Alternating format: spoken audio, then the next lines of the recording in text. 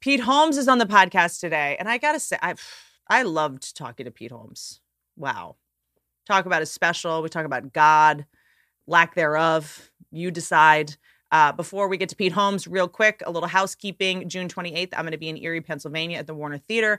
July 6th, 2024, I am going to be at the Mirage in Las Vegas. This is all new material, guys. July 17th, 2024, I'll be in Edmonton, Alberta, Canada at the Great Outdoors Comedy Festival with the Great Outdoors. See, Bert Kreischer. I also have a new special out. It's on of.tv. Very easy to get to. Don't panic. Don't freak out. Just put in your browser, of.tv/ is it a slash or a dash? We always fight about this. / Whitney. That's just my name. You'll go right to it. It's free. You're not going to see any nudity. I don't know if that's good news or bad news, but the TV side is completely different from the OnlyFans side. Enjoy it. And now enjoy the great Pete Holmes. Bap, bap, bap. I've done this podcast for a little while. Yeah. You haven't been on it yet. No. I'm going to just... I'm mad. I'm on it and I'm going to say something. Yes. That we can cut out if you want. Sure. I'm so excited. I already ran it by Pat. Pat loved it. I'm not going to take his advice. Pat said, don't say it. Yeah. Okay. One of my biggest, regrets. I have had this thing in my head for a really long time. That I don't think you like me. Oh, what is this? WTF? No, I'm so sorry. Oh, that's my nightmare to be confrontational. Are we good? It's really. Oh no, I don't feel confrontational, but isn't that a lot of Mark's episodes? They're like airing it out. Yeah, totally. And that's not what I'm trying to do. Yeah. And I think something that with you and I both had, I don't want to insult you by saying we've had a similar career, but we both had shows with our name on it. And then we both did talk shows. Yeah. And I think I've always been kind of embarrassed around you. Oh. Embarrassment being one of probably my biggest thing, right? Sure. A quote I love about comedy is we become comedians to control how we're embarrassed. Oh. You know? Yeah. Because I think that you're one person I can't hide from. When you have a TV show and people are like, oh, you're doing, I can't hide how bad I wanted it. I can't hide how hard I tried. I can't hide. Because there's another gargoyle next to you. Well, you... Bring me the skulls of every failed pilot creator. You uniquely know how much work it takes to get what we both got, how bad you have to want it, how hard it is to lose it. Yeah, that is embarrassing. There's very few people that I can really say. I mean, Seinfeld had a different situation. Other people have had shows, but we kind of were not trying to do the same thing at the same time. I'm not saying this perfectly. It's interesting. You've always been inspiring to me. I've always kind of seen you. Get the fuck. I always saw you as someone that I could never be like, oh no, it's I'm not trying that hard. I'm kind of you're one of the few people that I'm oh, he knows. He can see. He knows that I have pick me energy. He knows that I'm a try hard. He knows. Yeah. He knows that I'm getting a note. I drew to be more likable, and I'm taking it. He knows I'm changing the joke for the executive. He knows. Yeah, no, I understand that, but that's completely unfounded. I drew a cartoon for the New Yorker. No, I mean, I'm telling you, you have nothing to feel weird about, and I'm not. Well, I'll find something else then. Fine. Yeah. I believe it. Never underestimate our brain's ability. That's really surprising to me. I never would have thought of us on the same. I think of you as well ahead of me. Yeah. That's interesting. Old. Near the grave. Musty, dusty. Oh, look, there's I just called you old in my trying to go. I put you on a pedestal by trying to give you a huge compliment. I just called you old. And then I called you old, which is terrible. We're really just killing each other.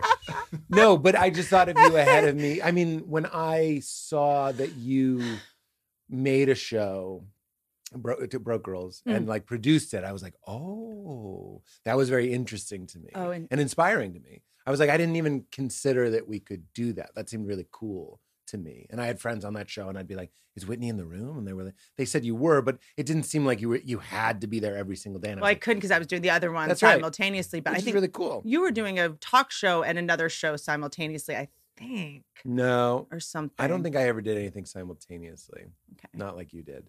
But I thought that was really cool. So you've always just been an inspiring figure to me. And I don't have that. I don't look at you with disgust, which is what I'm hearing the fear is, if we can name it. I think I just have always thought. Or as a blind ambition monster. I think I've always thought you're so cool, and you talked about this on, I think, Neil's or on maybe Rich Roll's. Is it Richard Rohr's that we're all screens and we project onto each other? I mean, pretty much any spiritual person would probably say that. Yeah. Mm-hmm. Yeah. And I think that maybe I've projected onto you a little bit because I've always just been a fan, and I just think you're so cool, and have always wanted to be your friend in a way that's a little try hard. When you did my talk show, I remember being quite starstruck that you were there and touched that you did it, because it was a little, I'm not saying this disparagingly, but like so few people were watching it. When we were at the rehearsals, there'd normally be an executive sleeping in the back row, literally sleeping. And in the pilot, the first episode of my talk show, I said fuck and they didn't bleep it. This is how few people, even the censors weren't watching it. No. And then sometimes, like, no one viewed it. I said fuck and it just went out. That's a lack of viewership internally. My first writing job was on Last Call with Carson Daly, and I would do these like correspondent pieces, and whatever the bit I had pitched to do, we needed to play Thriller by Michael Jackson, and it was before I knew like you can't just play Thriller. Yeah. And they're like, oh, this would be like 8, and I was like. And the producer was like, let's just put it in.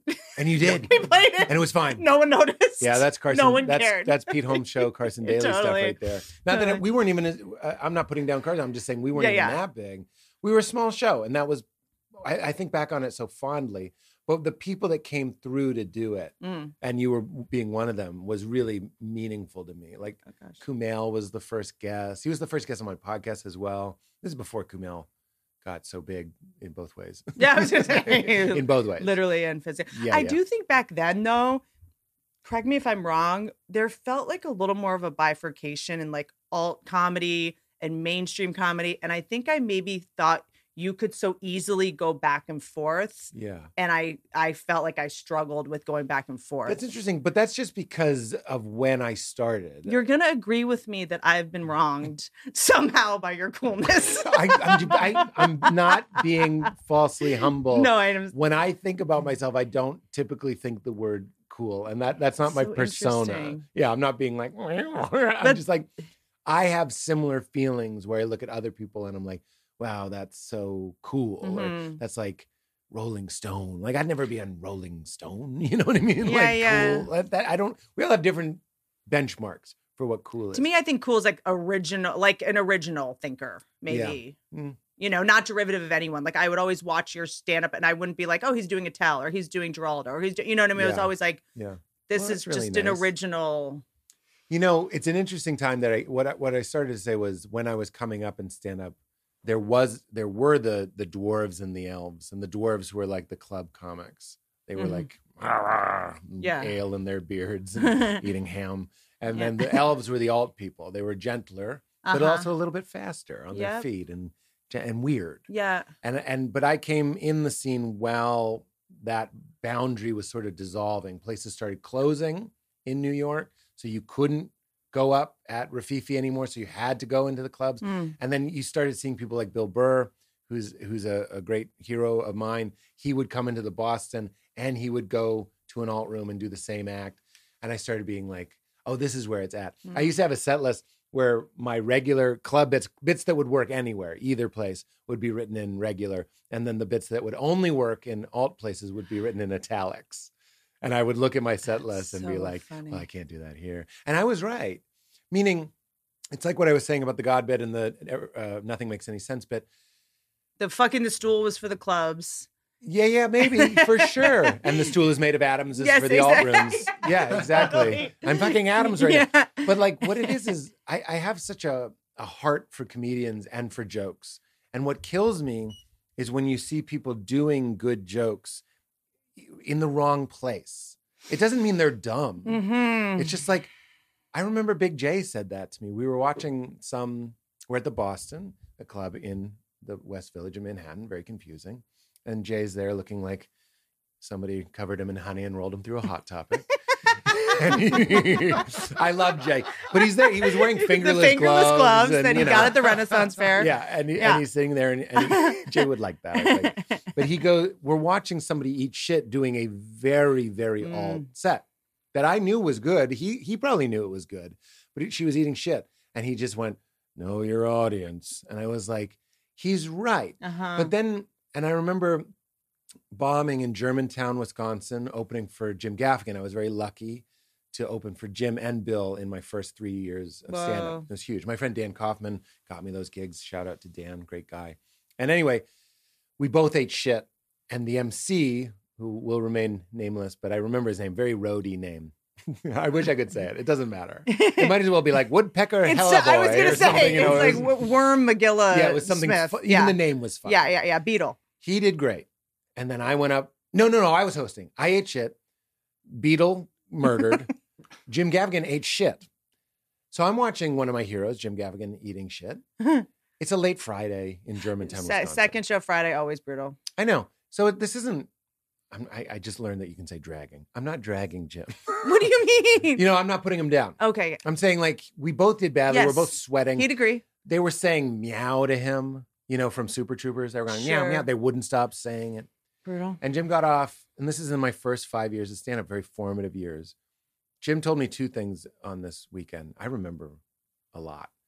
One, he said, there's some crowds you don't want to kill for. And that was huge. I had never heard that.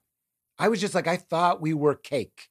And cake is delicious to everyone. Look, I'm not for everyone. That's sort of what I'm saying is like, if you are for everyone, you're not for me. So you're not for everyone. Yeah. Because like, I don't like things that are for everyone. Like if you think I'm funny, I should hate myself. That's right. So we both ate shit. And for the first time in my life, I was like, oh my God, I felt good for bombing. I felt like I was in the better, not the better. I was in the group I wanted to be. Yep. In. And then Jim Gaffigan becomes a stadium comedian. And those people fucking hated him. So who's right? Nobody. Yeah. But Jim started figuring out who he was for. The other thing he told me, I remember that weekend, I was supposed to do 10 minutes, which is impossible. And I wanted to do 10 minutes. And then they gave me like 5 minutes of announcements, like Tuesday is Wacky Hat Day and all this shit. Sure. So I did my set, then I do the announcements. And they're like, you went long. And I was like, but I did the announcements. And they're like, the announcements count towards your time. And I felt humiliated. Because as much of a confident blowhard I can seem, I was very fragile and I felt bad. That's also like just a power. It's 5 minutes. Eat shit. It's also no. The correct response is eat shit. I can't say that. But this is just someone who that. It's incredible. Sorry to just get so granular, but I think people are into it. Is that we don't have a union. Yeah. We don't have every club. There's some franchises. That would have been great if we had a union. A Jimmy Hoffa type goes, the announcements don't count towards his time. The kid does his act. You want less time? Trim the announcements. And he breaks his knees.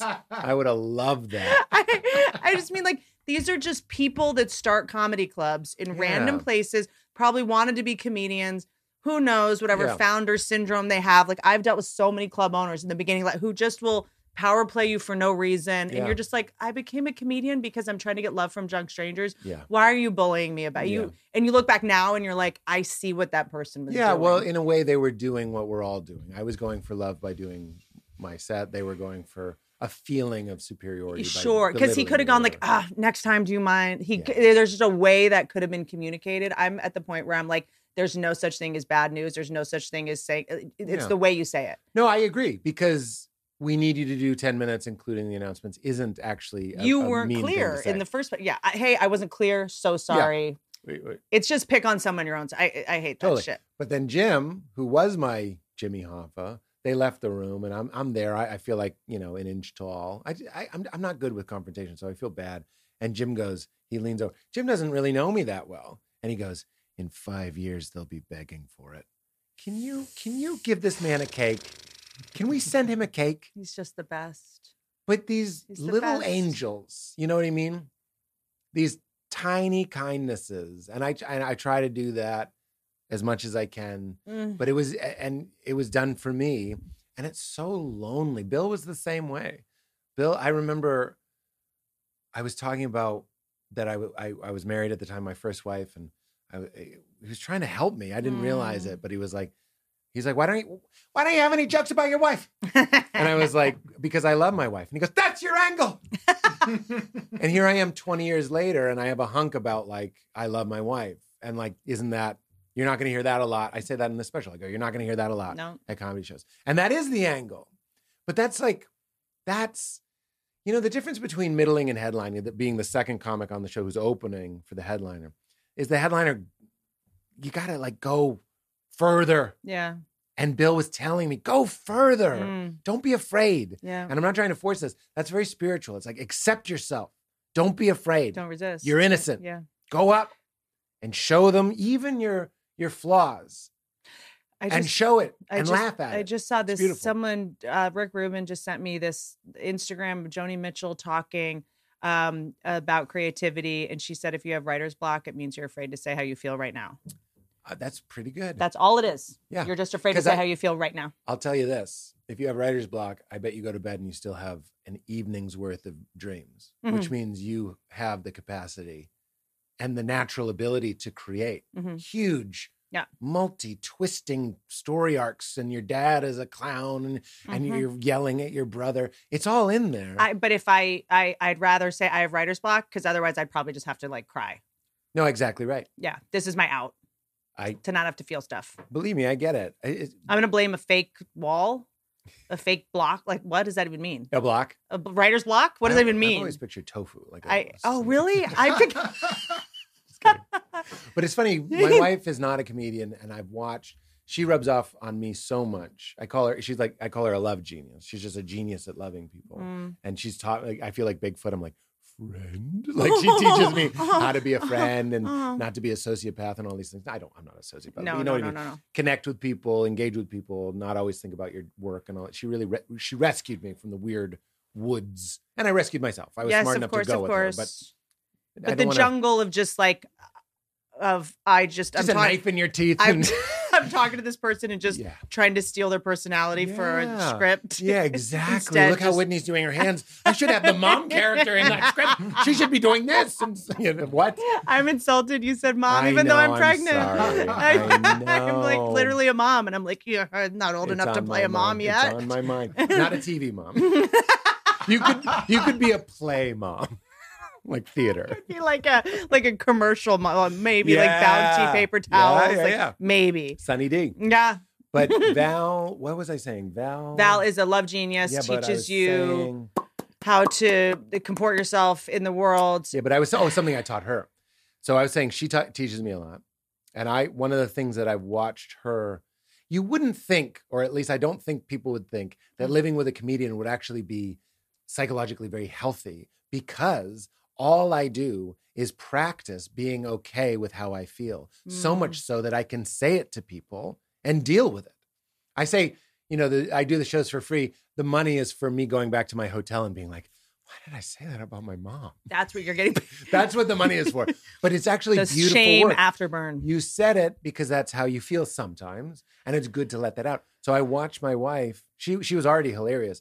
But I'm watching her like get comfortable with like a dark joke or something. She'll make a dark joke about something that she's going through. And I'm like, that's the stuff. That's the lightsaber that like goes right through it. Like, make a fucking brutal joke about the darkest thing in your life. Yep. And you're like, therapy or the clown? Therapy or the clown? Your choice. But we'll teach you the same thing. And not all comics, but comics have taught, like Big J. So I've told this story many times, but the biggest shame of my life was that I was I used to joke, I never said it on stage because I don't know, but I go, as a Christian, I had to come out as straight. You know what I mean? Like it's just as embarrassing to be like, vagina, I like it. Like you had to be like, and I remember at the time I was like, God, it was brutal. It's so weird. It's like thinking about another person. I was always trying to not jerk off. I was always trying to not look at pornography, which has just become so available on the internet. And it was embarrassing. And the shame that I carried around. And one time we're at the Cellar. I'm not going up. I'm just hanging out, getting bullied. And that's what you should be ashamed of. Yeah, that's right. That's so much worse. That was the self-love that's issue, mental really. Masturbation. Yeah.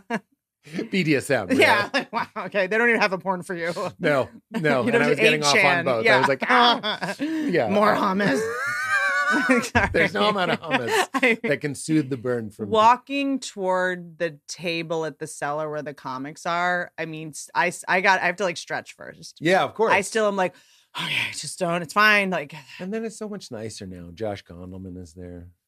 It's just, I mean? It's like it's so much sweeter. I don't know what that walk is. Just it's like walking down the hallway of high school. I get it. It's going to the first day. It's going to the hardware store for milk, is what it is. Is you're like, I'm gonna get love here, and then you're like, I'm all about hanging with comics, and I do sit at the table and I like it. But at a certain point, if something isn't working, you have to ask yourself, why do I keep doing it? Mm-hmm. And you have to ask yourself if you're unconsciously reenacting the trauma patterns of your youth. Mm-hmm. Is it familiar for you to be abused? Or I'm saying lowercase a abused, but like, do you like someone being mean to you? And around the time I met Val, my wife, I was like, oh, I don't have to do this. Like there's other kinds of, there's other flavors of people. And the narcissism of thinking they're even care that you're walking toward that, or them going, Whitney's coming, she did the roast, is she going to make fun of me? Yeah. It's either they're just as insecure as you are, or my therapist always saying, like, we're obsessed with what people think about us until we realize they're just not. Yeah. They're just doing other things. Like, oh, Whitney's here. Great.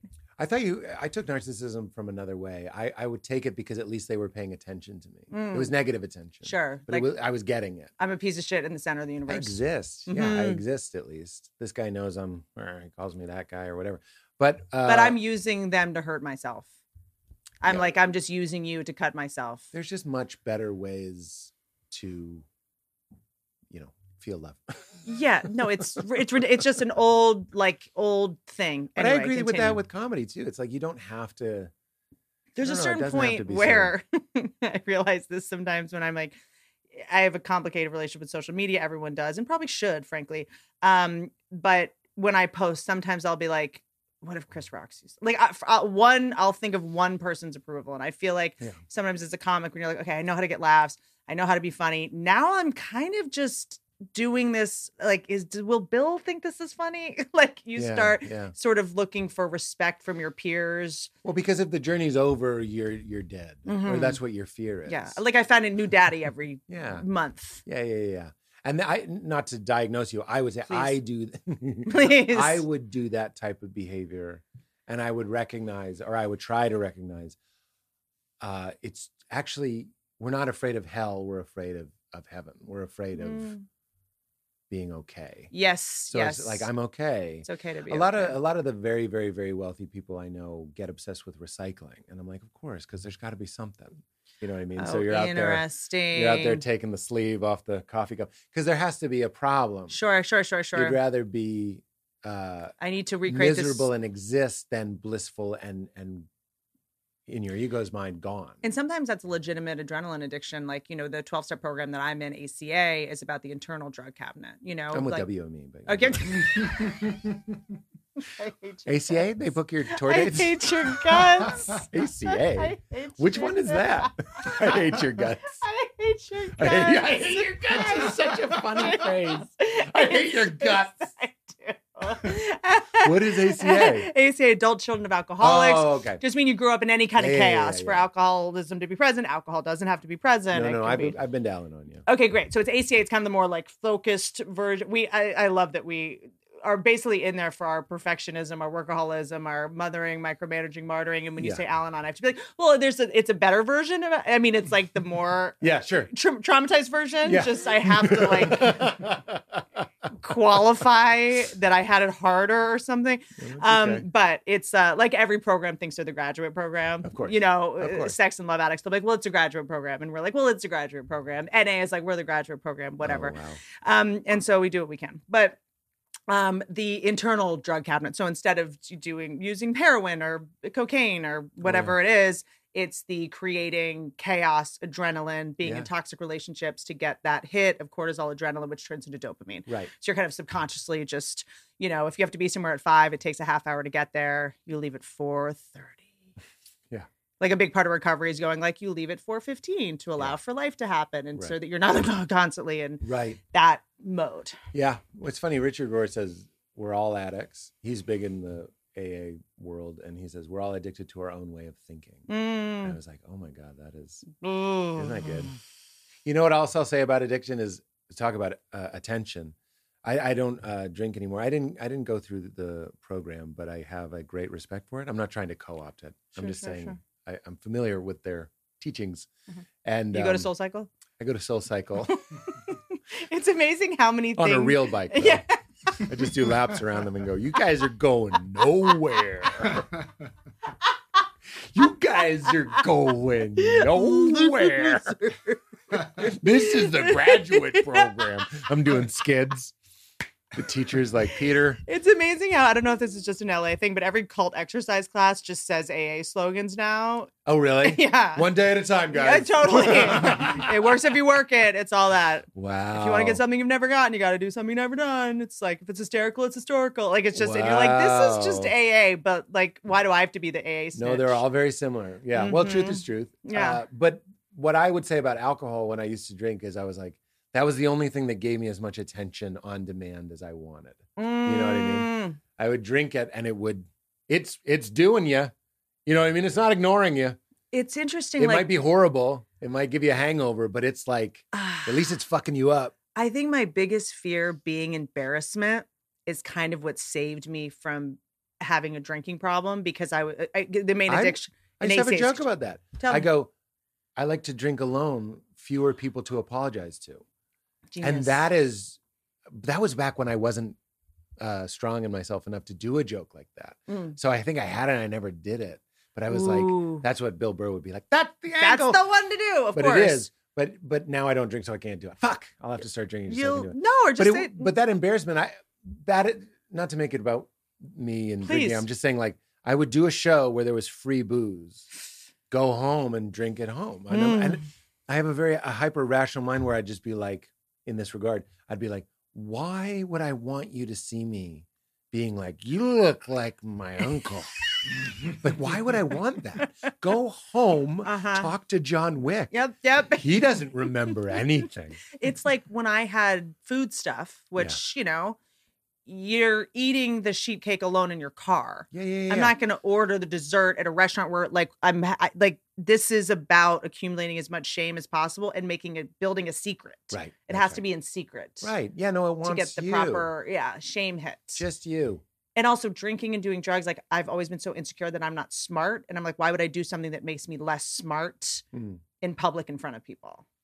That's it. I completely understand. And also something of when you have restrictive eating, you don't want to drink. Like, sometimes it's funny when one addiction saves you from another addiction, which is like, you don't want to drink if you're restricting food, because you're just looking at his calories. Yeah, no, I've done that. Yeah. You're like, I don't drink because I'm anorexic. I had a joke about that too. I was like, I'm doing a juice fast. And I go, mostly fermented, which was true. Because at the end of a day of juice fasting, I would drink wine. And I was like, what are you doing? Yeah. But when you drank, did you like that definition, or what I would hear a lot in doubles winners meetings is, when I drank, I felt normal. I felt that a little bit with weed, which is why I had to put the weed down a little bit, because I was like, this is how everyone else thinks. Yeah. Everyone else is just present and in the moment and accepts themselves, and they're not worrying about things. Yeah. And I was like, this can't be good. With weed, I have a fail safe there because it does make me so foggy. So if I smoke weed, which I actually did a couple nights ago, and it was great, mostly because the day after I'll have a weed hangover, and it just makes me like, I'm like you're saying, I'm just like, hello. I'm just like right there. There's a line at the grocery store. Fiddle-dee-dee. You know what I mean? It's nice to just be kind of dumb sometimes too. I loved it. It was great. It was fine. But the problem is, I don't feel the pull with weed, because if then I smoke it the next day, then I have a show tonight, I'll go up on stage and I won't be able to do what I do. And I'm like, well, that addiction is way better. No, work wins every time. Work wins. And also just being able to I feel like it takes effort to be, in fact, I definitely believe it takes effort and energy to be happy, to make the right mental frameworks and choices. And how am I going to think about this? And if I'm stoned, or certainly when I was hungover, you'd just be kind of like, we are all fucked. You know what I mean? It was easier to go that way. So I was just like, try to find better addictions. I don't think I'm doing stand-up. I used to, in the beginning, I would do stand-up solely for the hit, for the they saw me razzle dazzle. And I don't feel that as much anymore. It feels more compartmentalized. That's something I do. But but I don't do it.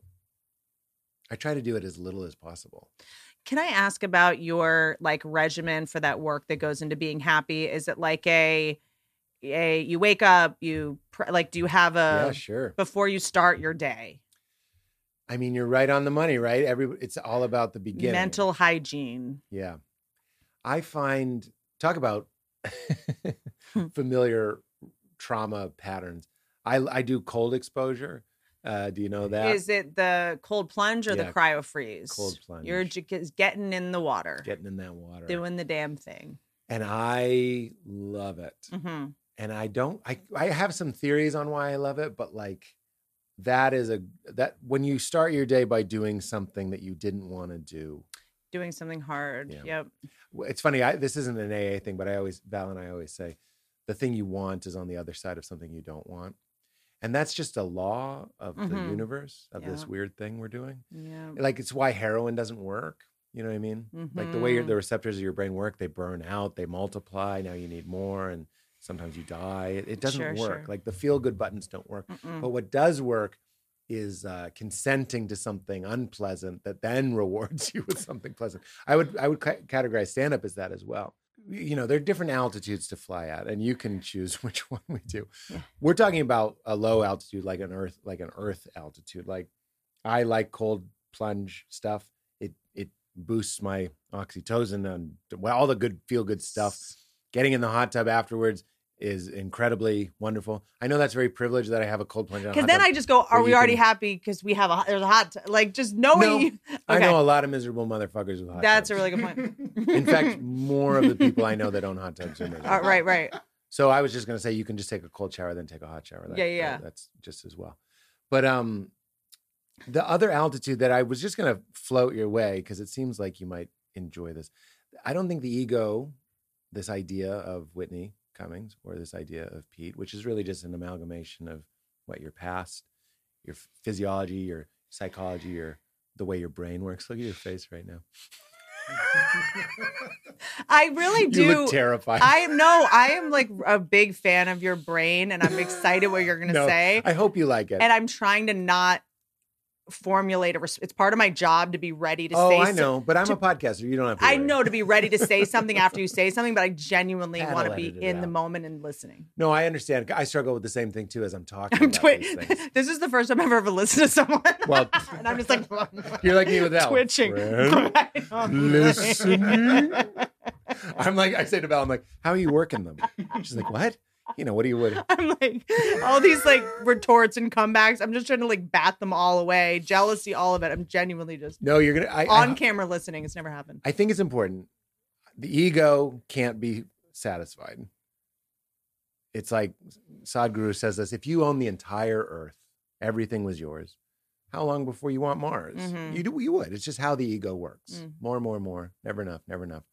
And the people who own hot tubs, they get obsessed with their recycling. So it's this endless. It's always not hot enough. Hot tub's not hot enough. That's right. Absolutely. It's what the Buddhists call the hungry ghost, right? Ooh. Thin neck, big belly. Nothing gets in.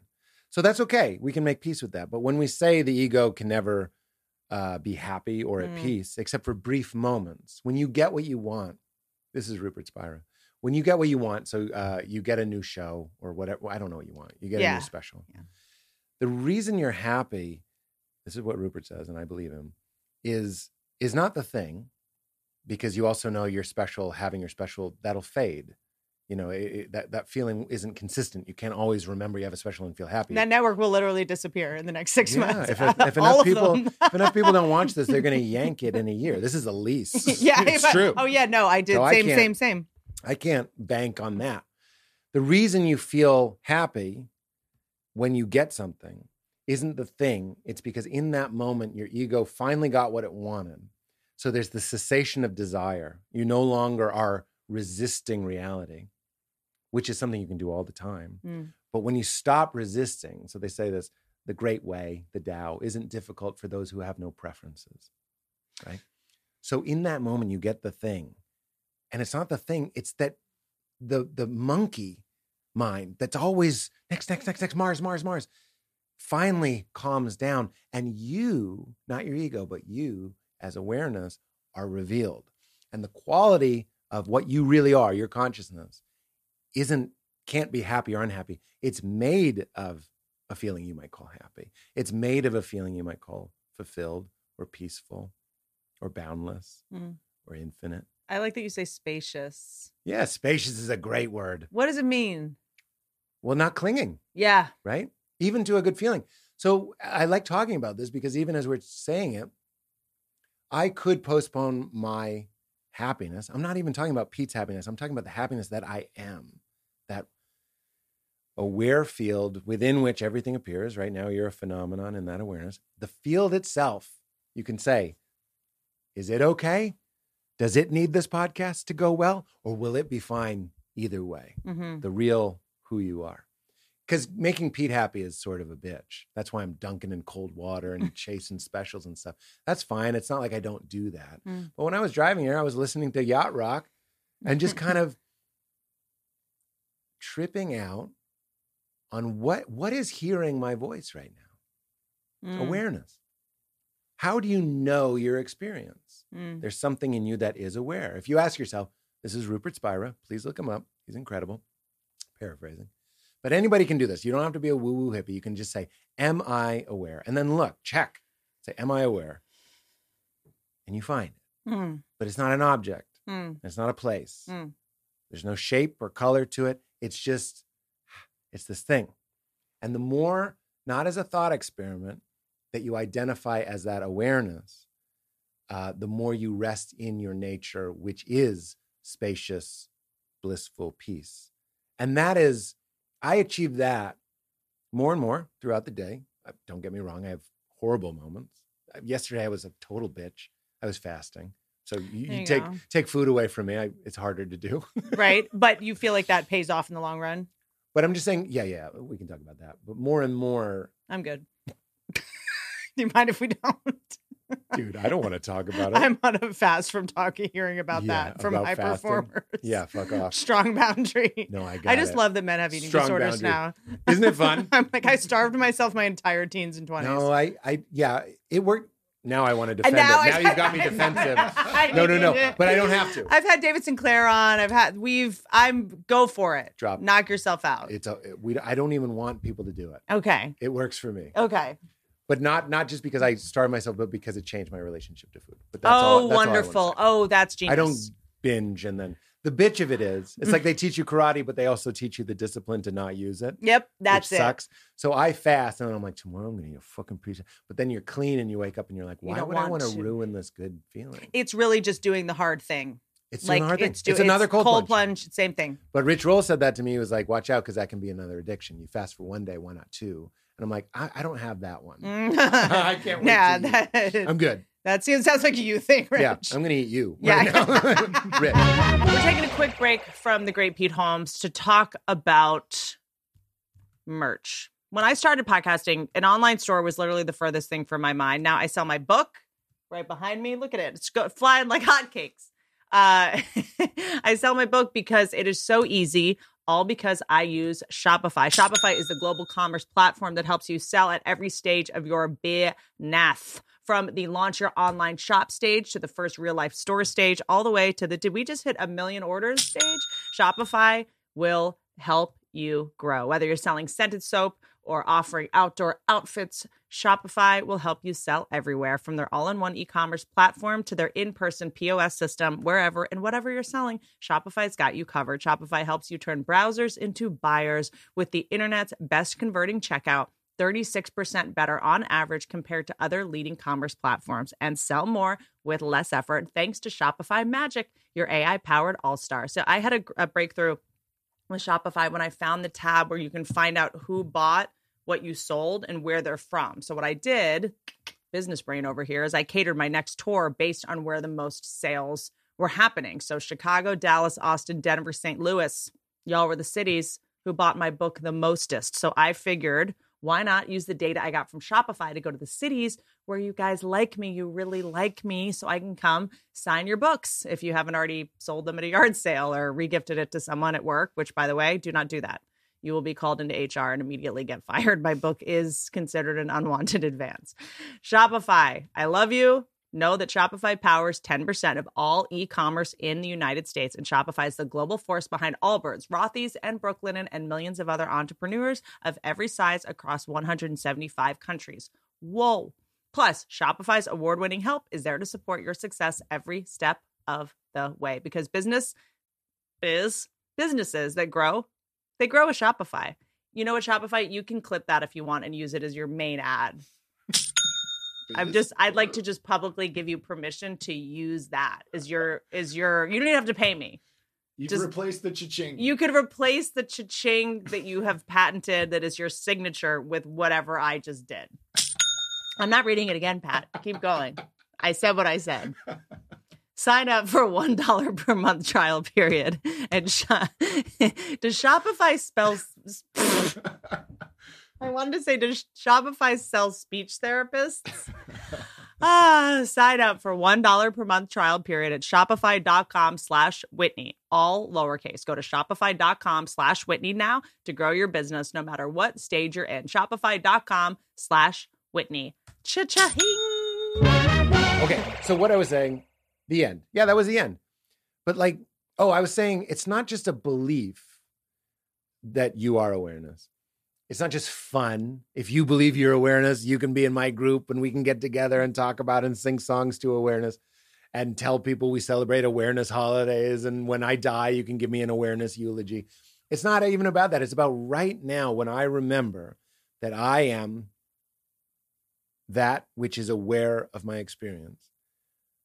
The clouds lift and I remember myself, and myself is made of peace. That's the peace that passeth. Let's use the Kings. Passeth understanding. That's the peace beyond understanding. Because circumstantial happiness and circumstantial peace is a fucking bitch game. It's stupid. And who knows better than us? We're affirmation junkies going out. That was a gift for me. I went so far into it, I was like, oh, this isn't working. That's a gift. That's the masterclass. The amount that you have, the level of clarity you've achieved, the amount of work you've done. I hate when people say that shit. Like, you've done a lot of work, whatever. I'm just trying to get to the question of... What if you're like, what's wrong with you? No, I'm not. Can you say that again a different way? One more time. Come again. No, is just the plant medicine, all the work you've done yourself. Is there a level of consciousness you don't recommend getting to? Well, yeah, no, Pete doesn't recommend any of it. Okay. Because it's the end of Pete. Yeah. Like, I'm just... So look. Because I've never done MDMA. There's this Bufo and the frog and I see people that are... I'm like, I remember, I don't know, this was maybe like 5 years ago. This is going to sound self-aggrandizing or like bragging. I went in to do some love addiction work. And then I was, hardcore in my and I'm doing EMDR and I'm all this stuff. And my therapist did say something to me, and she was like, just be careful how much work you do, just so you know there's going to be less and less people you can date. It gets lonelier and lonelier. I actually really agree with that. And she's going to say you're going to lose a lot of friends. When you get healthy, the sick get angry. And so it's just... That's a good one. You really have to prepare for how lonely this might get. I love Jay-Z. He says, my friends say you've changed. I'm like, you think I did all that work to stay the same? And I'm like, fuck, yeah, that's great. So I just am curious, like, is there a level of consciousness that you don't wish on your worst enemy? No. Well, look, the reason I said Pete doesn't like any of it is because Pete doesn't get to come. The reason why psychedelics sound like a bad idea to Whitney is because it is a bad idea for Whitney. It's a great idea for your awareness. Because she has to go away. Yes. She gets... I've smoked 5-MeO, DMT, that's the toad. Pete didn't go. You think Pete got to sit at the right hand of God? Just say, hey, what's this lever do? Is this thing on? Yeah. Where are you from? If your ego comes, this is a Ram Dass thing, it's in Be Here Now. If your ego comes with you into those places, that's psychosis. That's what psychosis is. Yeah. If Pete thinks he's Jesus, he's in a loony bin. If my awareness thinks it's the same awareness that everyone shares, that's a different. But then you're just talking about it. You understand the difference? Yes. But we have to get over what we need to tell ourselves over and over on this journey, or I have to tell myself over and over, is like, you're innocent. There's nothing to do. Yeah. You're already there. All we need to do, if you want to experience that, is remove the impediments. And that is where we kind of clean up. You got to clean up before you wake up, and I'm all for that. So but it's right here. It's right here. So more on your morning. You wake up. Yeah. And this is a good morning. I do go through phases where I stagnate and I kind of don't do anything. But in a great morning, I get up before my wife and daughter, and I'm in the cold plunge. There's neuroscience to this that like doing the thing, I don't know what the chemical is or the hormone is, but they say doing things you don't want to do is easier in the morning. So do them in the morning if it's exercise or whatever. So I get up and I get in the cold plunge while I'm still hot from bed. You have music, you have when I'm in there? Yeah. No, when I get out of the cold plunge, I do a big like sun salutation with my feet on the ground. Okay. Like an earthing kind of thing. Okay. And that's where I repeat certain things to myself. They would sound crazy to you. One of them is forgiveness offers everything I want. That's a little. It's also like repeat. R-E. Like repeat. It's just like email R-E. Pete. I'm not sure I follow this riff. It's like regarding Pete. Yeah. I mean, I don't know. You think it's okay is what you're saying. No, I'm just saying, like, do you know what I mean? It's not okay. My tism just came out a little. Like, you know how an email would be like, Ray. Repeat. Yeah. It's your name's in it. That's all. Like it just was a little poignant there for a minute. I loved it, and everyone repeats stuff, but for you especially, I see. Was like named after you. It was like named after you. There's just a lot of ways. I said this to someone the other day. Someone said something about Silicon Valley, like criminals, and I was like, does anyone else think it's weird that it's literally Silly Khan is the name? Yeah, and it bombed. It was just a conversation with. I had an opener where I'd go, "My name is Pete. Some of you may recognize me. Some of you might be cognizing me for the first time. That joke is ungettable. Recognizing. So I'm way on the spectrum with you. That feels like great written. It's like, that's a great written. Yeah. Some things are good written. But I kind of was like, if you're going to be a bunch of con artists that make silly shit. Yeah, silly cons. Don't call it Silly Con. It's right there in the name. Don't call the airport a terminal. I like...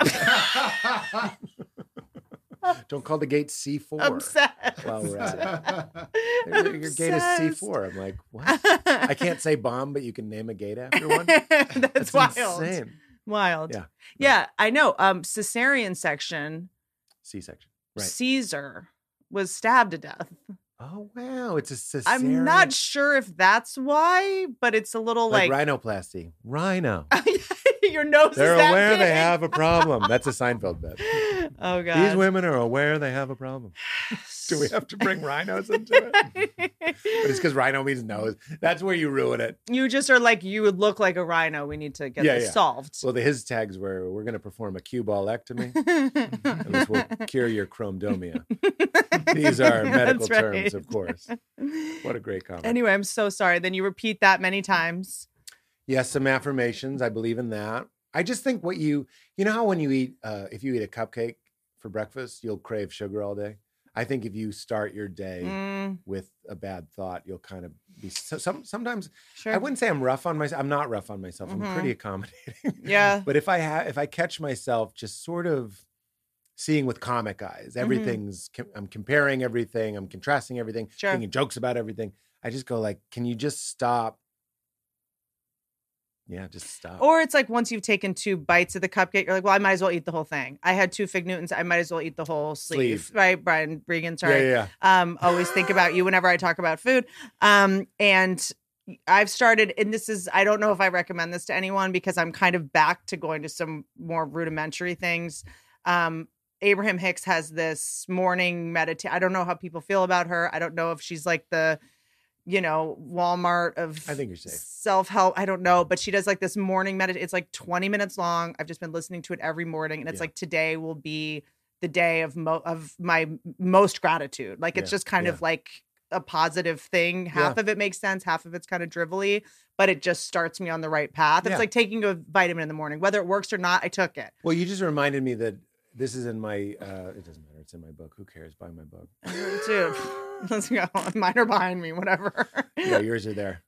But Comedy Sex God. After I get out of the hot, I feel real good, but then I jump in the pool and the pool's real cold. Then I'd take a bath in my golden coins. Like, what is this life? Jesus, cartoon Then I tell my butler villain. to give me some privacy. I know, my God. The royal penis is clean, Your Highness. Jesus Christ. Then I snort the adrenochrome. Whitney, What? I'm going to take one of these cameras around your house if you don't stop this riff. Your house is insane. So anywho, I put my arms up and I look at this big, beautiful tree that no one else could afford this tree.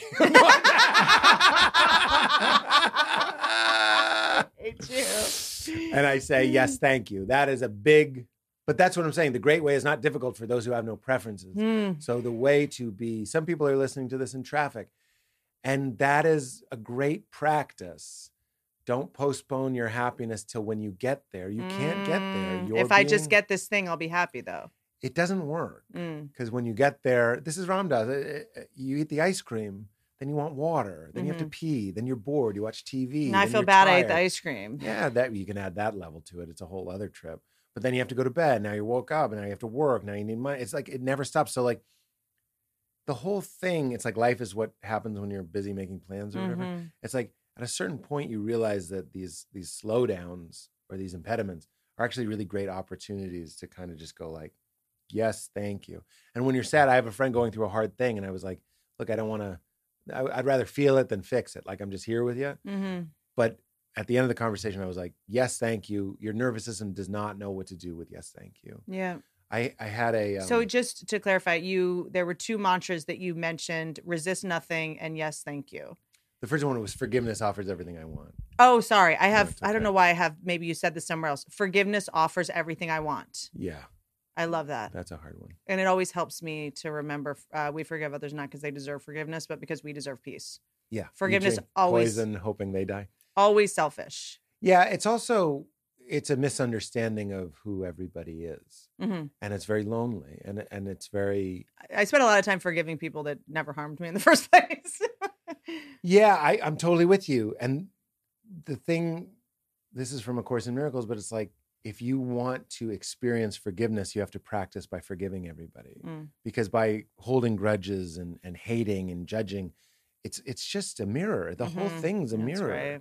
So you forgive them, not even just for you, but for the whole thing. The whole thing is forgiving itself when you forgive somebody. There's this step in 12 steps where you apologize to people, you make an amends if, where it's due, and then you do it every night just to kind of clear your consciousness, make an amends. And I remember when I first went into program, my sponsor said to me, everyone that you think owes you an apology is who you owe an apology to. I like that. Just as like a little, and you're like, what do you mean? This person did this to me and this to me. And then I turned around and went like, oh yeah, I had unreasonable expectations. Oh yeah, I was trying to control you. Oh yeah, I was like, I was passive aggressive and I was trying to change you and fix you. Like, yeah. That's right. That reminds me, another great teacher that changed my life is Byron Katie, who wrote a book called Loving What Is, which is the title. It's good when even the title is just oh, that paid out. Yeah. But, you do something called the work, and real quick, you could say something like, my mom doesn't understand me. That's what the first step is, to find the language of the pain. Really say it. In fact, write it down. You have to write it down, and you have to let it talk honestly. And you say, this isn't even that good, because usually they're more embarrassing, but my mom doesn't understand me. And then you ask these 4 questions. You say, is it true? And you go, yeah, she doesn't understand me. Can you really know it's true? Can I do one? Yeah, sure. You're already on board. What if the third step is like, show your butthole? Great. Let's go. God forbid I be an OnlyFans billionaire. A butt billionaire. What if, okay, the guy I'm dating, it has to be like they've wronged me. It doesn't appreciate, takes me for granted. Okay. So is that a good one? Sure. Yeah, that's a great one. Okay. You're like, and it's true. Yeah. So let's call him Bill. Bill Burr, your boyfriend. Yep. Shipped. Bill Burr, the only person whose shit list I don't want to be on is his wife. Okay. Yeah, true. Okay. We'll say Mark. Okay. Mark takes me for granted. I would say Mark should appreciate me more. Okay. Might better. Be helpful. Okay. Is it true? Not necessarily. Because it's not happening, right? What do you mean? It's not, he appreciates you as much as he is. So it's to say he should is sort of arguing with reality. You know what I mean? I have get it. You're like shaking your fist going, you should, but he doesn't. He doesn't. He doesn't appreciate you more. He appreciates you exactly as much as he appreciates you. It's already fun. But and you're going, you should appreciate me more. He doesn't. I do. But the irony is that I identify as an insecure person sometimes, but now I'm like, this person doesn't appreciate how all of a sudden I have a very high self-worth. Yeah, which is fine. I'm not even I know, but it's just a weird thing that I've already noticed. But the second step of like, can you know, the second question is, can you know for, let's say you do say, yes, it's true. He should appreciate me more. Okay. Can you absolutely know for sure that it's true? And then this is where we get kind of interesting. And then, sorry, you've already made me realize my definition for being appreciated is like more texts. Right. I don't. Well, that's another thought we can look at. Mark should appreciate me in the way that I appreciate other people. Like Mark should, or the next one, everyone should appreciate people the same way. Or there is a right way to appreciate my people. way. And by the way, only person I've ever dated who has explicitly sent a text saying, I appreciate you. That's so funny. The only one. So then it was like. Yeah, well, it's just us, Whitney. You know what I mean? There's only one of it. So can you know? But then the interesting area for me is we don't know how much he appreciates you. Right. We know that he doesn't text you, but we don't really know that he doesn't appreciate you. You know what I mean? Because do people always tell you how they feel? Or do people even know how they feel? It's very murky in there. Mm-hmm. We go around acting like it's very cut and dry. Yeah, but my dad is a purple tornado of confusing emotions. Mm-hmm. And I go, he doesn't. Well, I don't know. It's all in there. He's a lot. Mm-hmm. So the third one is, how do you feel when you believe Mark should appreciate me more? This one's easy. Just how do you feel? Yeah, I feel sad and insecure, and I beat myself up because I'm going, I'm recreating childhood circumstance. Yeah. So you feel guilty. A little Feel guilty. shame. Embarrassed. You probably feel angry. Not enough. Unloved. Worthless. Yeah. Isolated. Alone. Scared. Okay. I'm just saying, like, and by the way, if we're going to really go, like, not pretty enough. Am I getting older? Ugly. Mortal. Mm-hmm. It's all not there. Interesting. Oh my God. Yes. I would say almost any feeling has pretty much every feeling, but let's look at it. Mm-hmm. All of that. Then the next one is, how would you feel if you didn't believe it? If you didn't believe that, I'd find someone else to believe it with. That's fine. But how would you feel if you believed that he appreciated you?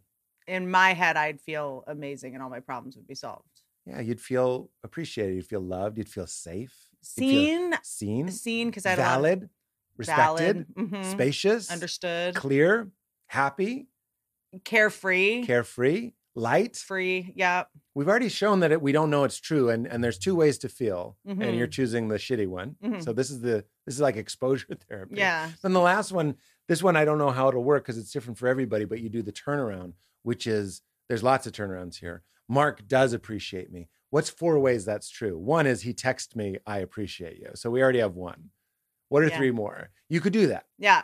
And you find them. Mm-hmm. My dad does understand me. My dad knows this joke about it. My dad said that to me. He remembers me. And how often, I don't think I've ever said to someone, I just want you to know I appreciate you. Yeah. Like everyone could have that story about me as well. That's what I'm saying is we're making our own reality. I'm going to show this person how much I appreciate them because when Christmas rolls around, I'm going to get them a gift. Yeah. But I'm not doing words of affirmation with them at all. I'm all of a sudden expecting some words of affirmation. Yeah, you're expecting. I don't give that. That's the next turnaround is I should appreciate Mark more. It's fun. I should understand my dad more. I don't understand my dad. It's like when you point one finger at someone else, you point 3 at yourself. Yeah. It's kind of just whatever I'm accusing someone of doing is probably what I'm doing. That's the turnaround. Because I thought of that. But they all have other beliefs. The skill of the work, and this is Byron Katie, the work. It's all her, and it's incredible. All of her books are incredible. But you start getting better at identifying what is the baby. And I don't mean that in a bad way. I just mean, what is the hurt actually saying? Does it help you to say inner child? Absolutely. Yeah. To be like, I'm having an inner child reaction. Yeah. Me too. Put my hand on my chest and say, I got you. Yeah. It's powerful stuff. Am I allowed to ask you if so a lot of people have religious trauma, fine. A lot of people saw hypocrisy, fine.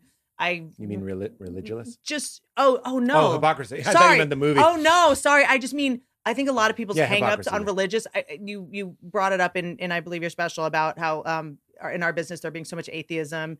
And I just, to add to that, like, oh, you don't believe in God, but you do believe in like astrology. Let's just calm down with the, with the atheism, you guys, you know what I mean? And I'm seeing all these other little kind of religions pop up, whether it's keto and I don't know. Yeah, I know what you mean. Wellness, you know, crystals, whatever. Everyone's QAnon, you know, whatever it is. We all, you know, terror management theory, you know, we all have to have something. I'm just curious, as someone who is like now kind of going like, all right, I'm in the market for a religion.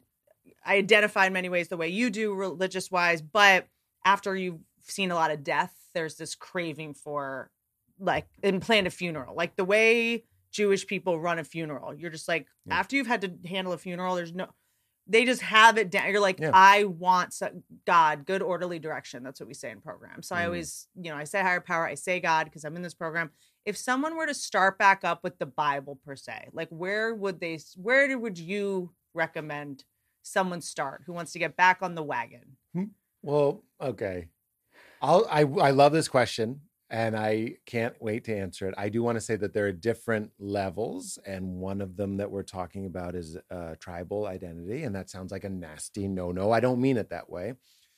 A clan, a tribe, is one of the things that you get from religion. In fact, it's Reza Aslan did my podcast, and it was like 90% of religion is to have a cultural and tribal identity, and that's fine. I'm not putting that down. For me, at a certain point, that didn't cut the mustard, and that's okay. I don't go to church. That's fine. My snooty, I want to be like, the point is to never leave church. You're supposed to maintain that connection. But anyway, I understand the covered dish and the funerals and the weddings. And also it's like, to be against religion is so elitist also. It's like, it's also like free childcare on Sundays. Yeah, that's fair. It's like, there's a lot of reasons people go. And life is really hard. Yeah. And I completely get that. Here's, I love your question though. I think that the Bible can be summarized perfectly with two stories. It's the Garden of Eden and the prodigal son. And I think that's pretty much all you need. The Garden of Eden, but I would change it a little bit. Not change it, but you'll see. The Garden of Eden is we were in perfect oneness, one with God, naked. So not literally naked, but we were unclothed, unnamed, just pure being and one with God. In the garden with God. So that's what in the garden with God. Does that make sense? Yes. You tracking with me? Why am I glazing over? No, I just see you wincing in a way that's usually reserved for eating spicy mustards. Well, I'll say what I'll say, and then you can ask if you have any follow-up questions. Okay. Imagine that there's a place, you could call it heaven, that is perfect oneness. There's no separation. So you are with God. And the way we discuss that, or the way that we metaphorize that, is a garden and naked. Then what do? We eat from the tree of good and evil. That's duality. Right. So yes and no. That's the world we're in. My brain was going, and I'm sorry that I glazed over. I kind of was going, oh, was Eve a conniving bitch in this one? Like, did I just take that away? Is that unnecessary? There's a little I could see how it could be interpreted misogynistic. I have no tie to this story. So me either. Meaning I don't have any need to defend it. So yeah, I could see how. And I don't. My she's brain. She's not a conniving bitch. She just listens to the snake. My brain, dumb bitch. She's a dumb bitch. Okay, good. But Adam's a dumb bitch too. He's like, "What are you eating?" I know. I mean, like, every time any story, people are like, "Sitcoms are so sexist against women." I'm like, look at the men in sitcoms. They're literally functionally. Yeah. I'm not allowed to say the word. Yeah. You know what I mean? They're like, "Hey guys," it's just like everything is so sexist. Yeah. It's fine. Calm down. It's true. That's a Brian Regan bit. The guy's stuck in the blinds. Isn't he great? One of the best. That's so good. Anyway, look, don't start pulling threads on the Garden of Eden story. My brain, I'm just meaning you could talk about the Garden of Eden for thousands of years. In fact, we have. Yes. Here's what I'm going to say. We were in the garden. We were one with God. There was a snake. The snake is our ego. It's not the devil. The snake represents come into the world. Come into this world. No good and evil. No yes and no. Don't be nothing. Have pain and pleasure, have winning and losing, come into duality, the tree of good and evil. So we ate it. What I like about that is we elected to do it. We wanted to do it. We wanted to play this game. We wanted to dance this dance. We ate it, and we got booted from the garden. The part that I would change is the part that I think the ego wrote from this story is then God is mad. God puts up angels with flaming swords to block us from the garden and kicks us out and says, now childbirth is going to be hard. Now you won't live forever and you'll die, all this stuff. It's like a punishment. That is what I would call the ego God. That's the God that we made in our image instead of the other way around. So I dropped that part. But what I like about that story is that we were one. We elected to eat an apple to experience duality, which is what we're doing right now. Pat's fucking over there. You're over there. This is duality. Okay. But we exist. But we know it all. My daughter, I watch my daughter. You're going to watch your baby. They'll be upset sometimes. They'll skin their knee. You know what I mean? This is duality. But you'll also know chocolate chip cookies. And so this is the game we're playing. Yeah, it's okay. Contrast. It's a sacrifice that oneness made. Like a mother, this is Rupert Spira as well, sacrifices parts of her body and her life to experience, to let What do you mean? I mean, you're going to split from... I'm going to tear? From anus If I tear, I swear to God. To pudendum. Am I? No, my wife didn't. Okay. You'll be fine. You got a huge cooter.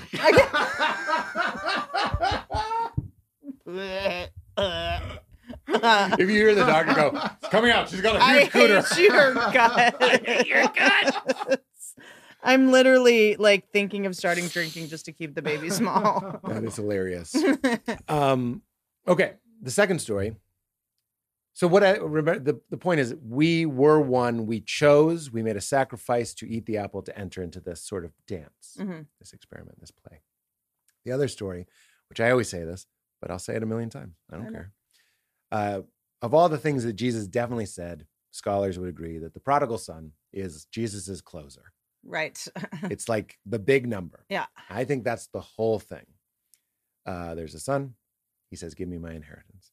So God gives him his, the dad, God, gives him his inheritance. And then he goes out and squanders it. That's what we're doing. Fucking up there telling dick jokes and rolling around with the pigs. You know what I mean? We're just having a good old time. Yeah. Then what happens? The money runs out. Your life runs out. The money is his life, basically. He runs out of money. He's destitute. He's working with the pigs, and he's a Jew, remember? So working with the pigs is like, Jesus is trying to say he's lower than low. You know what I mean? And he goes, in his lowest moment, he remembers his father. But he doesn't go, which he should. My father's a king. I'll go home. He'll welcome me back. He doesn't, because he's afraid of his dad. He's going to see that I squandered my inheritance, my life. So he goes, maybe if I go back and like throw myself before him, he'll maybe make me a servant in his kingdom. And at least I won't die. So he goes back scared to face his father. But we know the story. Father isn't mad.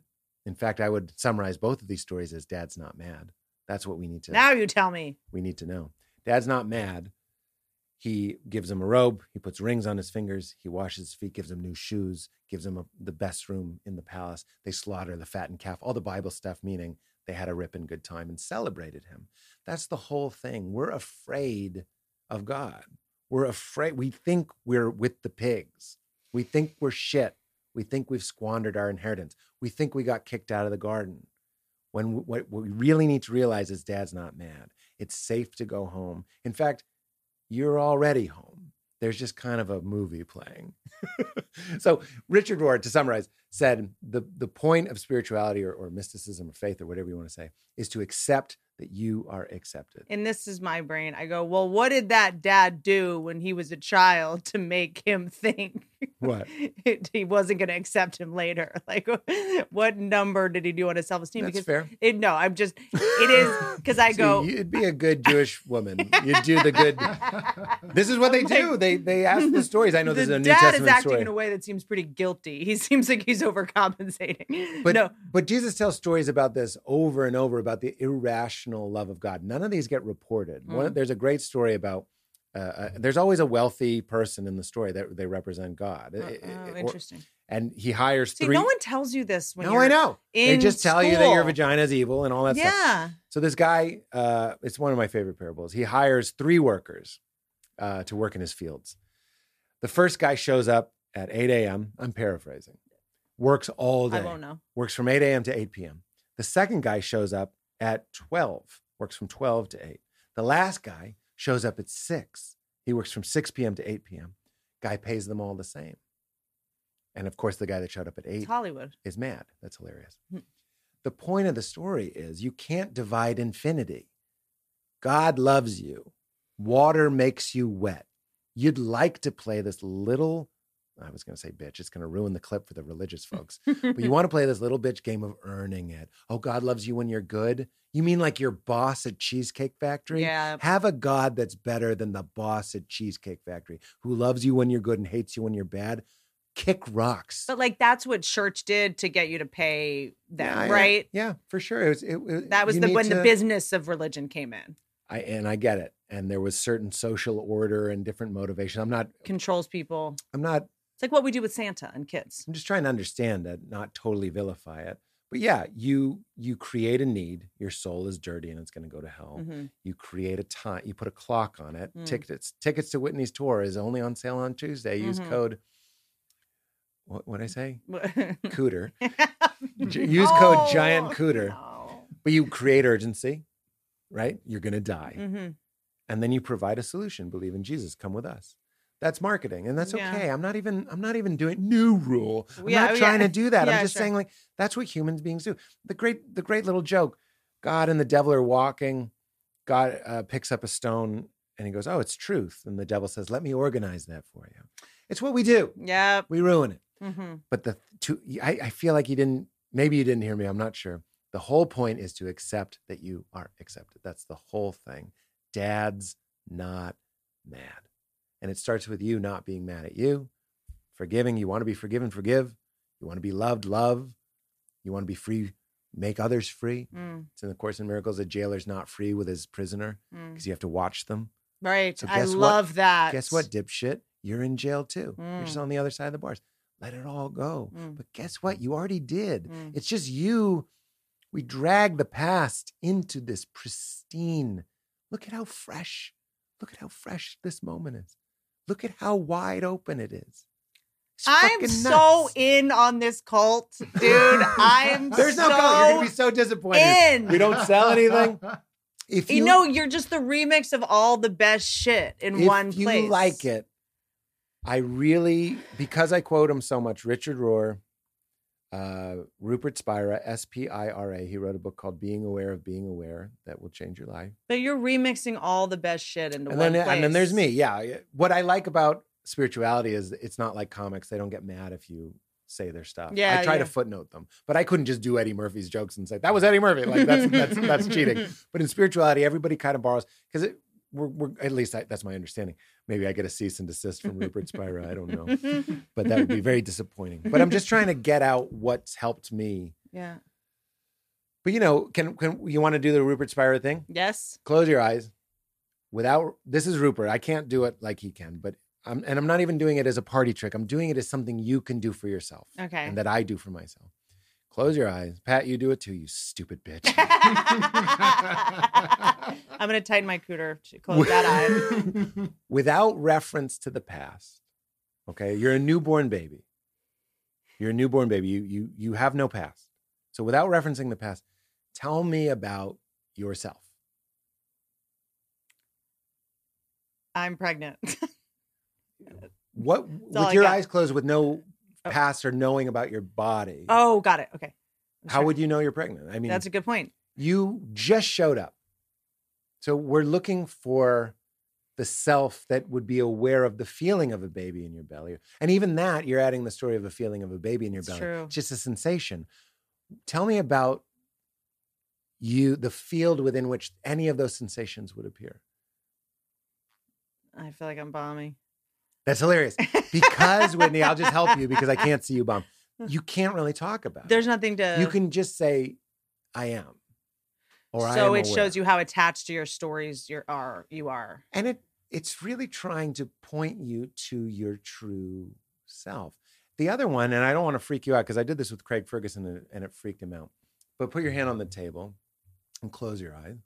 Where does the sensation of your hand on the table appear? Where are you experiencing it? It's not a trick. Here, right? It's here. It's keep your eyes closed. Oh, sorry. I don't like looking at you.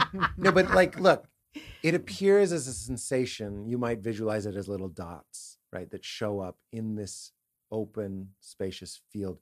There's a sensation that shows up, and if I say, where is that showing up? You would just say, if you were a baby with no spatial reference, I'm like, floaty kind of. You'd be like, it shows up here. It shows up in yourself, right? You understand that? Yes. It shows up in yourself. Now picture Michael Jordan. Okay. Where is that? Is he playing baseball or basketball? Baseball, of course. Okay. So Michael Jordan playing baseball, where does that image appear? It appears here in the same field that the sensation of your hand appears. Now, my voice, where is that coming together for you? Where does that get processed and known? Oh, no. Here's if it's starting to make you anxious, here, open your eyes. It's not making me anxious. It's just making me realize how much I think, like, when you have like epiphanies like this and get clear like this, you have to accept how much time you've wasted doing shit other ways. Guess what? Time doesn't exist. But all those mistakes, you're just like, ugh, I've been so unconscious for so long. No. This is the best. I love that you're not anxious. I got a little worried that sometimes people get a little spooked, but to be afraid of what you are is wildly insane. And what you are is that field within which my voice, the feeling of your hand on the table, the image that you imagine, the thought, has this episode gone too long? When should we wrap it up? All of that is showing up in a spacious, pristine, boundaryless. Here's the other one. Got this from Muji. Can you find a boundary in this field on the other side of which it is not? Can you find like a wall and then on the other side it's not there? Wait, No, it's okay. Maybe I'm not being clear. No. If there, so I'm picturing a wall and then on the other side. No, don't picture anything. Okay. So this field within which the feeling of your hand on the table and my voice and all this stuff is appearing. So we can agree that to use spatial, it feels like a space. It feels like an empty field that is aware. Yes. So it's a field of awareness. Is there any boundary? Does it end? Do you ever go, if you send something out into it, do you ever hit a wall and go, oh, this is the end of it? I'm a flat earther, so this is perfect. Thank you, Kyrie. So we can say that it is without boundary. Yes. Also, and I got this from Fred Davis, think of a memory from your childhood, this sense of being. Now think of you're a little girl, you're going swimming. In that memory, was this sense of being there? And was it different? Does it age? Does it change? Does it need anything?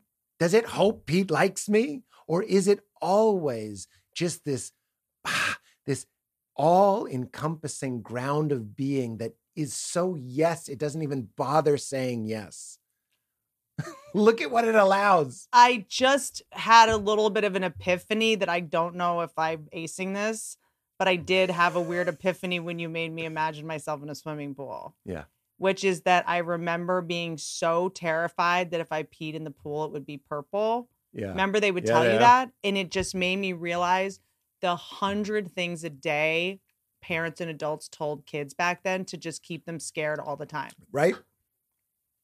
Like you're a bad girl and God hates or you. just like, you're going to hurt yourself. Don't get on that. You're going to ruin your pantyhose. If you pee, it's going to turn purple. If you go swimming an hour after eating, you're going to get sick. Like that's how they had to control us. And I feel like I've never thought about that, about everything I do. I'm like, this person's going to break your heart. You're going to suck if you do this. You're going to hurt yourself. Like, I'm sorry if I didn't get you that did. Right. But I saw that so clearly for the first time. That's great.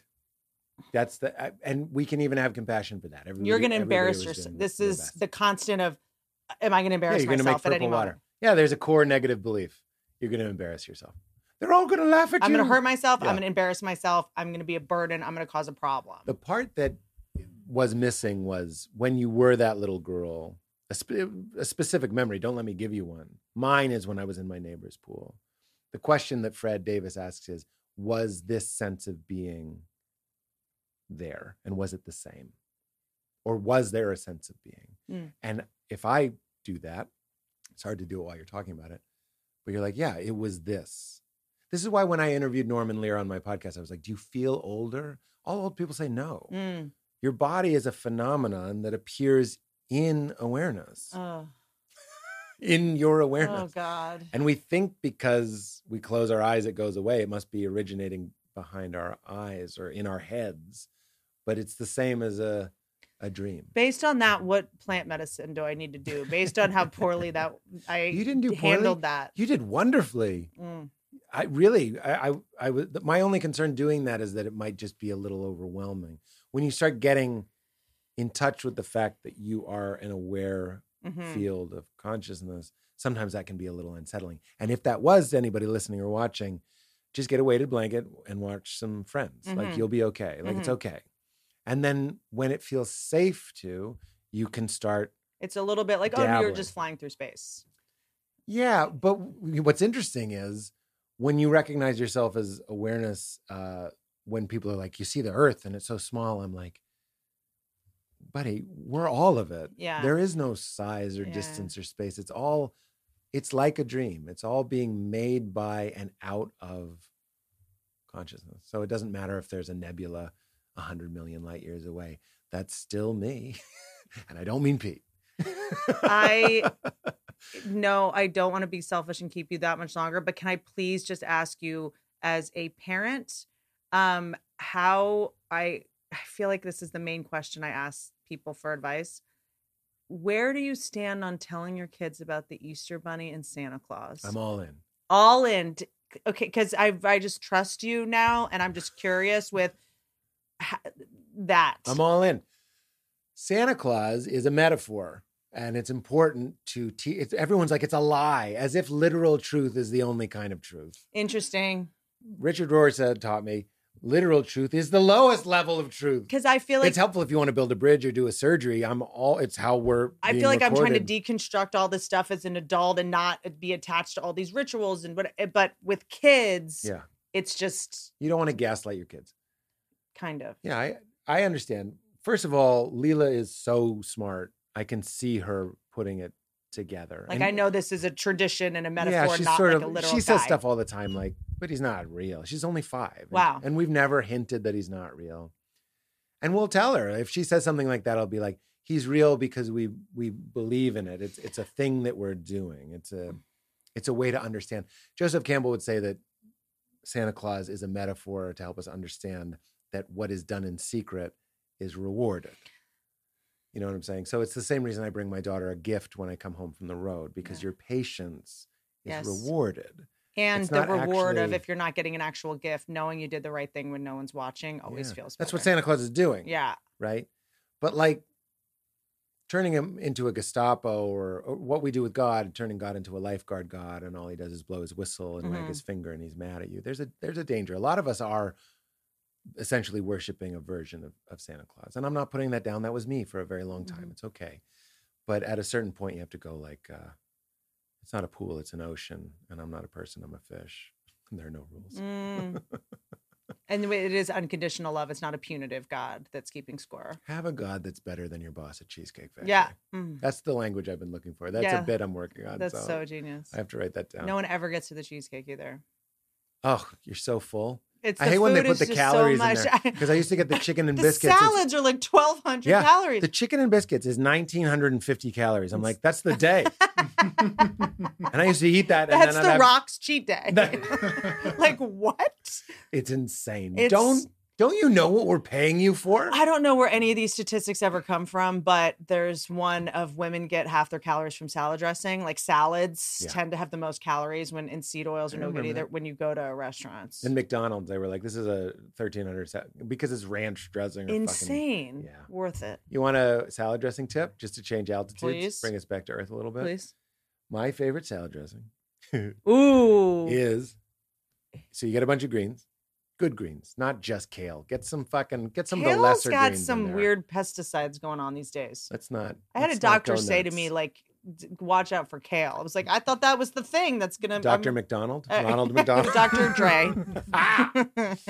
No, I can't speak to that. I will say that if you get a bunch of greens, like mixed greens, spring mix, something that's kind of tasty, and some of the harder ones, put an avocado in it, some lemon and salt, and then a little bit of like apple cider vinegar, and then just mush it up. But the mushing is the key. It's kind of gross, but wash your hands and mush it up. It makes it all sloppy and wet. Just avocado. So now you're eating a whole food dressing. Sorry, if you saw me twitch, I can't see. I knew I was right. Here's what I will say. Ego. I am right that I can't get anything past you. I was right. When I said that in the beginning, I was like, I have this thing with you where I feel like I can't get anything past you, which is like, it's as soon as you said Bragg's apple cider, did you see me like twitch a little bit? Why, you don't like it? No, I'm on this. She has a theory. It's not a theory. It's Bill Gates has bought Bragg's apple cider vinegar. Yes. And he puts his Appeal apples in it. It's this cover on apples that keeps them fresh. I can't stop talking about it. I don't understand. He keeps his apples fresh with apple cider vinegar? So Bill Gates invented this thing that makes apples stay fresh for 3 weeks at Costco. It's Appeal. It's this like schmegma that goes over an apple. Not good. Bad don't news. Say schmegma. And I'm sorry. Don't bring your cooter into this. And then he bought Bragg's and is putting his Appeal apples in it. So there's a lot of like natural things that are being bought up by big corp. Like Burt's Bees is owned by Clorox. I guess this is my... This is your QAnon moment? This is my... Are you Q? What a disappointment. I guess, look, I'm always eventually right. If you guys just go down this wormhole with me. Yeah. Come in, the water's warm, guys. Yeah. But yeah, so... Are you suspicious of this or you feel okay about this? Well, I definitely think it's bad news bears that Appeal apples with whatever those chemicals are would be going into Bragg's. So we might need to get a different kind of apple cider vinegar. Oh, you mean the peel apples are being used to make in Bragg's? The Bragg's, yeah. Oh. Because he bought Bragg's and now apparently he's putting his... I have umbrella insurance, I can say this, but allegedly protected by satire and parody. Let's make a joke real quick about this. But yeah, so he's using those. It's just like a lot of times, like it's just so hard. Why would you need to... See, this is... Why would you need to preserve apples if you're going to make them into apple cider? That's a great point, but he's... Like you're not thinking like a psychopath. I need you to step into the brains of a billionaire psychopath. Bill Gates is poisoning us with his magic wrapped apples that he doesn't need to preserve. Is it true? But the ones that need to be preserved are at Costco. But then, you know what's a great way to preserve them is turn them into apple cider. Apple cider vinegar. And then they last. So I think forever. I feel like at this point Bill Gates is watching this podcast because I'm making this show for you made the briefing for him at this point. Like I literally talk about his sinister antics every episode now. They don't call me Ho Rogan for nothing. Do they? No. Just Ron Funches. I'd love to be on the Ho Rogan Experience. Be a big break for me. But like just when you find out that like some natural, like that natural shampoo brand, Jason, was bought by some, it's like Smart Water was bought by Coca-Cola. Yeah.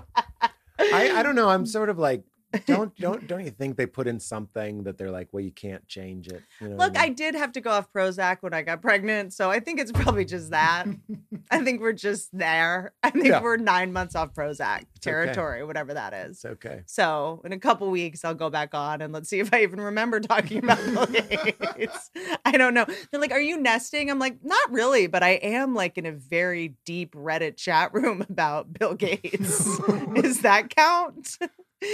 That's sleep. Yeah. Try to do that for 8 hours. Well, because also once you like, you get pregnant and you're like, I got to order that baby powder. And they're like, that was full of asbestos. Like, oh, yeah. Yeah. I like put it on my registry. Formulas and stuff. Yeah. All that shit. Well, they're now finding that there's microplastics in breast milk. So I don't know. No, yeah. Breast milk is definitely...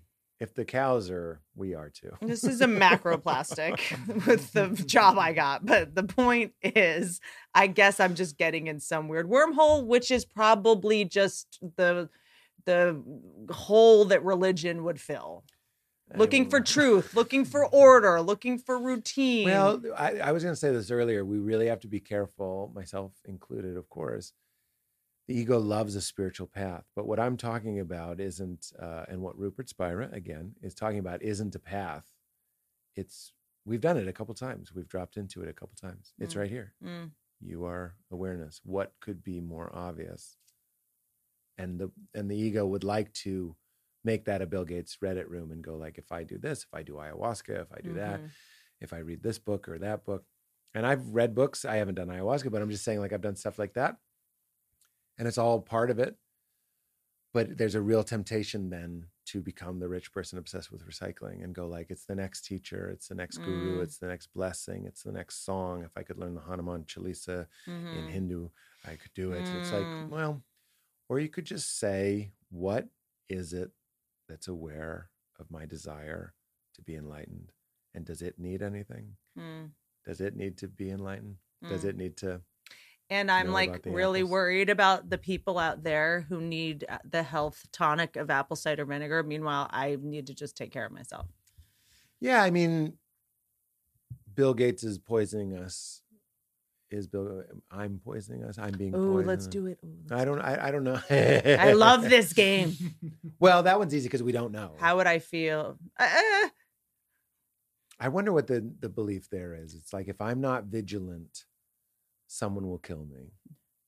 And or is poisoning all of us, and everyone is, I guess it's like, it drives me nuts. Maybe this is like a little hang up when people get lied to, when you're trying to eat something healthy and then you're getting lied to. Yeah. You know what I mean? I have the same one. When people go to the zoo or a fake sanctuary because they think it's rescue and they spend money and it's actually they're abusing animals. Like, I hate when people get conned. Yeah. That's I think that's lovely. Because we're the snitches. We're comics. We're the ones like, here's the thing. Yeah. Like, we kind of feel the need. I still think about, there was a guy I knew on Facebook and he was getting heavier and heavier. And I'm not making fun of him. I'm just saying he was getting bigger and he wasn't happy about it. And he posted a picture of like a yogurt drink that he got. And it was like finally trying to be healthy. And I was like, it was like probably a 33 gram of sugar bullshit. Yeah. You know what I mean? Like, it was marketed. There's a little kale on the cover. Sure. I didn't engage, but I think about it all the time. Why does that? Because we were conned. Like, it hurts. It hurts to exploit people. I think that's a lovely impulse. I would follow that. And there's something about comics where we're the ones who go, look over here. I don't know about this. We're kind of the like, look up here type. Sorry. Hey, you. Hey, look up here. Look at me. Hey, guys. And they're right there. Three amigos. Doesn't get better.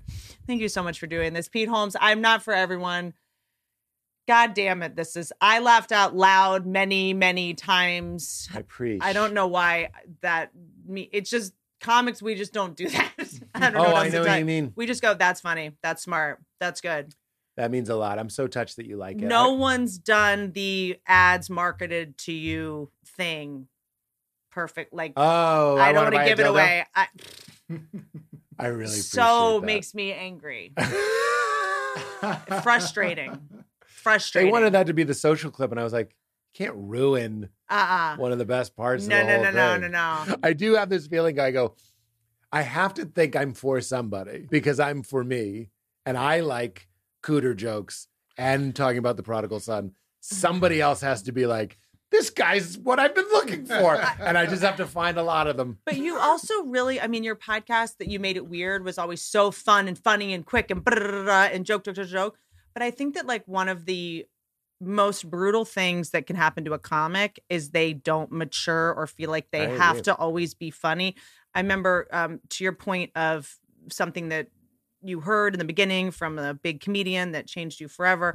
I watched something happen that affected me as profoundly as, Bill Burr having said that, or Jim Gaffigan saying that to you. I was opening for a comic on the road, and his big thing was his wife, and I hate my wife, and I don't fresh, and I this, and my wife, and whatever. And he was divorced, and he had been divorced for years, and no one knew that, and there would have been no way to really corroborate it back then. Not that anyone would have wanted to, but yeah, I come off stage, get him, and I remember right before he went on, he pulled a wedding ring out of his pocket and went, He has to wear his act. and had to put on a wedding ring to go out to pretend to be married. And I remember just being like, that's hell. Yeah.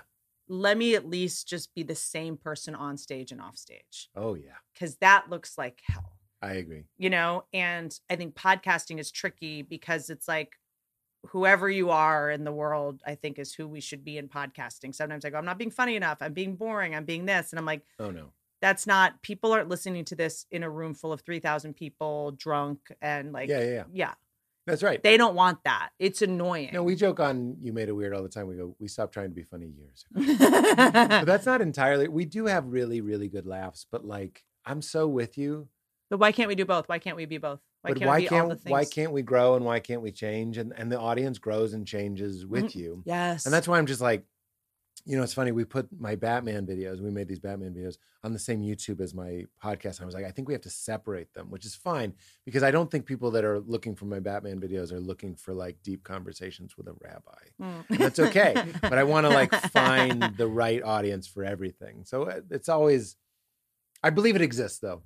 I know thousands of them exist, but I'm always trying. I know there are more. I know there are more people that would be like, I like a good jizz joke. People and also like, I want to be all of it. Yeah. On all of it.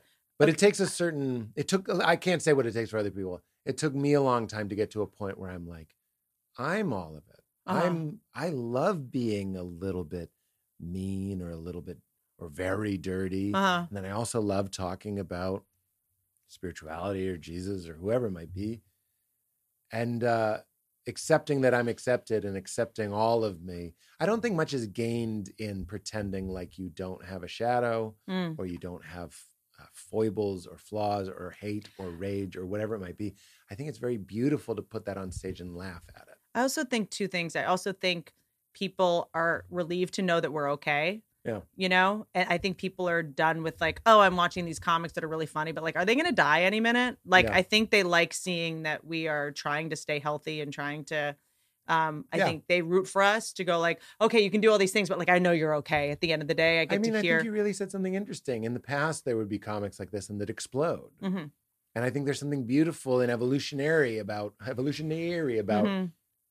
having someone like Bill Burr. Nobody's worried about Bill Burr. He's out eating a venison steak and doing chin-ups. Yeah, right. He's okay. But it's like we're out here trying to do this thing where a lot of the people that came before us just like died. Yeah. And succumbed to their addictions and their egos and their fears and their pain and their trauma. And we're trying to go like, we're trying to do that. We're trying to like stay alive here, guys. Yeah. And also staying alive means processing that stuff. They paved the way for us to safely process it. And they maybe even motivated us to process it. Mm-hmm. Bill Burr has a great line where he's like, you watch musicians exploding. He's like, don't you guys watch Behind the Music? And it's like, yeah, we do now. Yeah. And then also the last thing I'll say is I think comedians, it's our job to be surprising. That's what a joke is, right? Yeah. We lead you one way, we surprise you. And I think that the onus is on us. Like, maybe the most surprising thing to do sometimes is to be sincere and to be vulnerable. Yeah. And then people get to know us this way and then they come see us and they're like, holy, and they're hilarious. And they'll talk about poop and they'll talk about God. And it's our job to just not be the same all the time. Right. It's funny though, when you do a podcast, sometimes I go out and I do my new hour and there's no God stuff in it. That's why I'm trying to write that Cheesecake Factory boss thing. And I'm like, oh, wow. I bet a lot of people, not a lot, but I bet some of them were like, he didn't even do the thing that he does. Now I feel like... Thank God, in a way. No, I know. I agree. I agree. Keep them guessing. Yeah. But at a certain point, I am like, oh, I've made this lane for myself and I'd like to use it. Now that I made it. For, other people do it, but I'm just saying, I like to use it. I'm in. If you're starting a cult, I'm in. What are we wearing? What are we doing? We just go to World Market. They have good candy. I love their candy. They have good side tables. The whole thing, your baby, you, me, in your life right now. Yeah. Whitney, I'm going to be gone. I haven't seen you in years. Probably won't see me for years again. It's fine.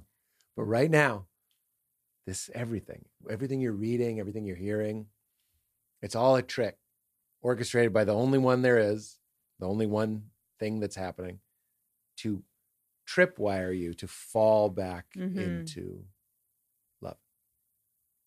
And then I turn into Coates. I'm so in. I'm telling you, if you start a cult, however much it costs, I'm so in, dude. I'm so in. Give your purse phone. I know why is this dorky? Okay, this is like the new pocket protector now that my phone has a strap. I just said look at your purse phone. I know exactly where it is because I never lose it. It has my credit cards on the other side. That's great. Okay, everyone I know can never find their phone. Got mine right here. That's good. Whatever. That's good. Every now and then you bend over and it hits you in the face, but that's also fine. You got the Chewbacca phone. This is it. Why is this dorky? It's not. I'm normcore, dude. I'm normcore till I die. Orlando tourist for life is my aesthetic. Dude, I'm like about to be mommed. I got fanny packs. I wait till I show you my new vest that is like a tactical vest with pockets. I just got a generator. Dude, I'm ready to be off the grid. Yeah, you are. I love you. I end these awkwardly. Don't ride elephants. Pete Holmes. I'm not for everyone. LOL. LOL. LOL. I hate your guts. I hate your guts.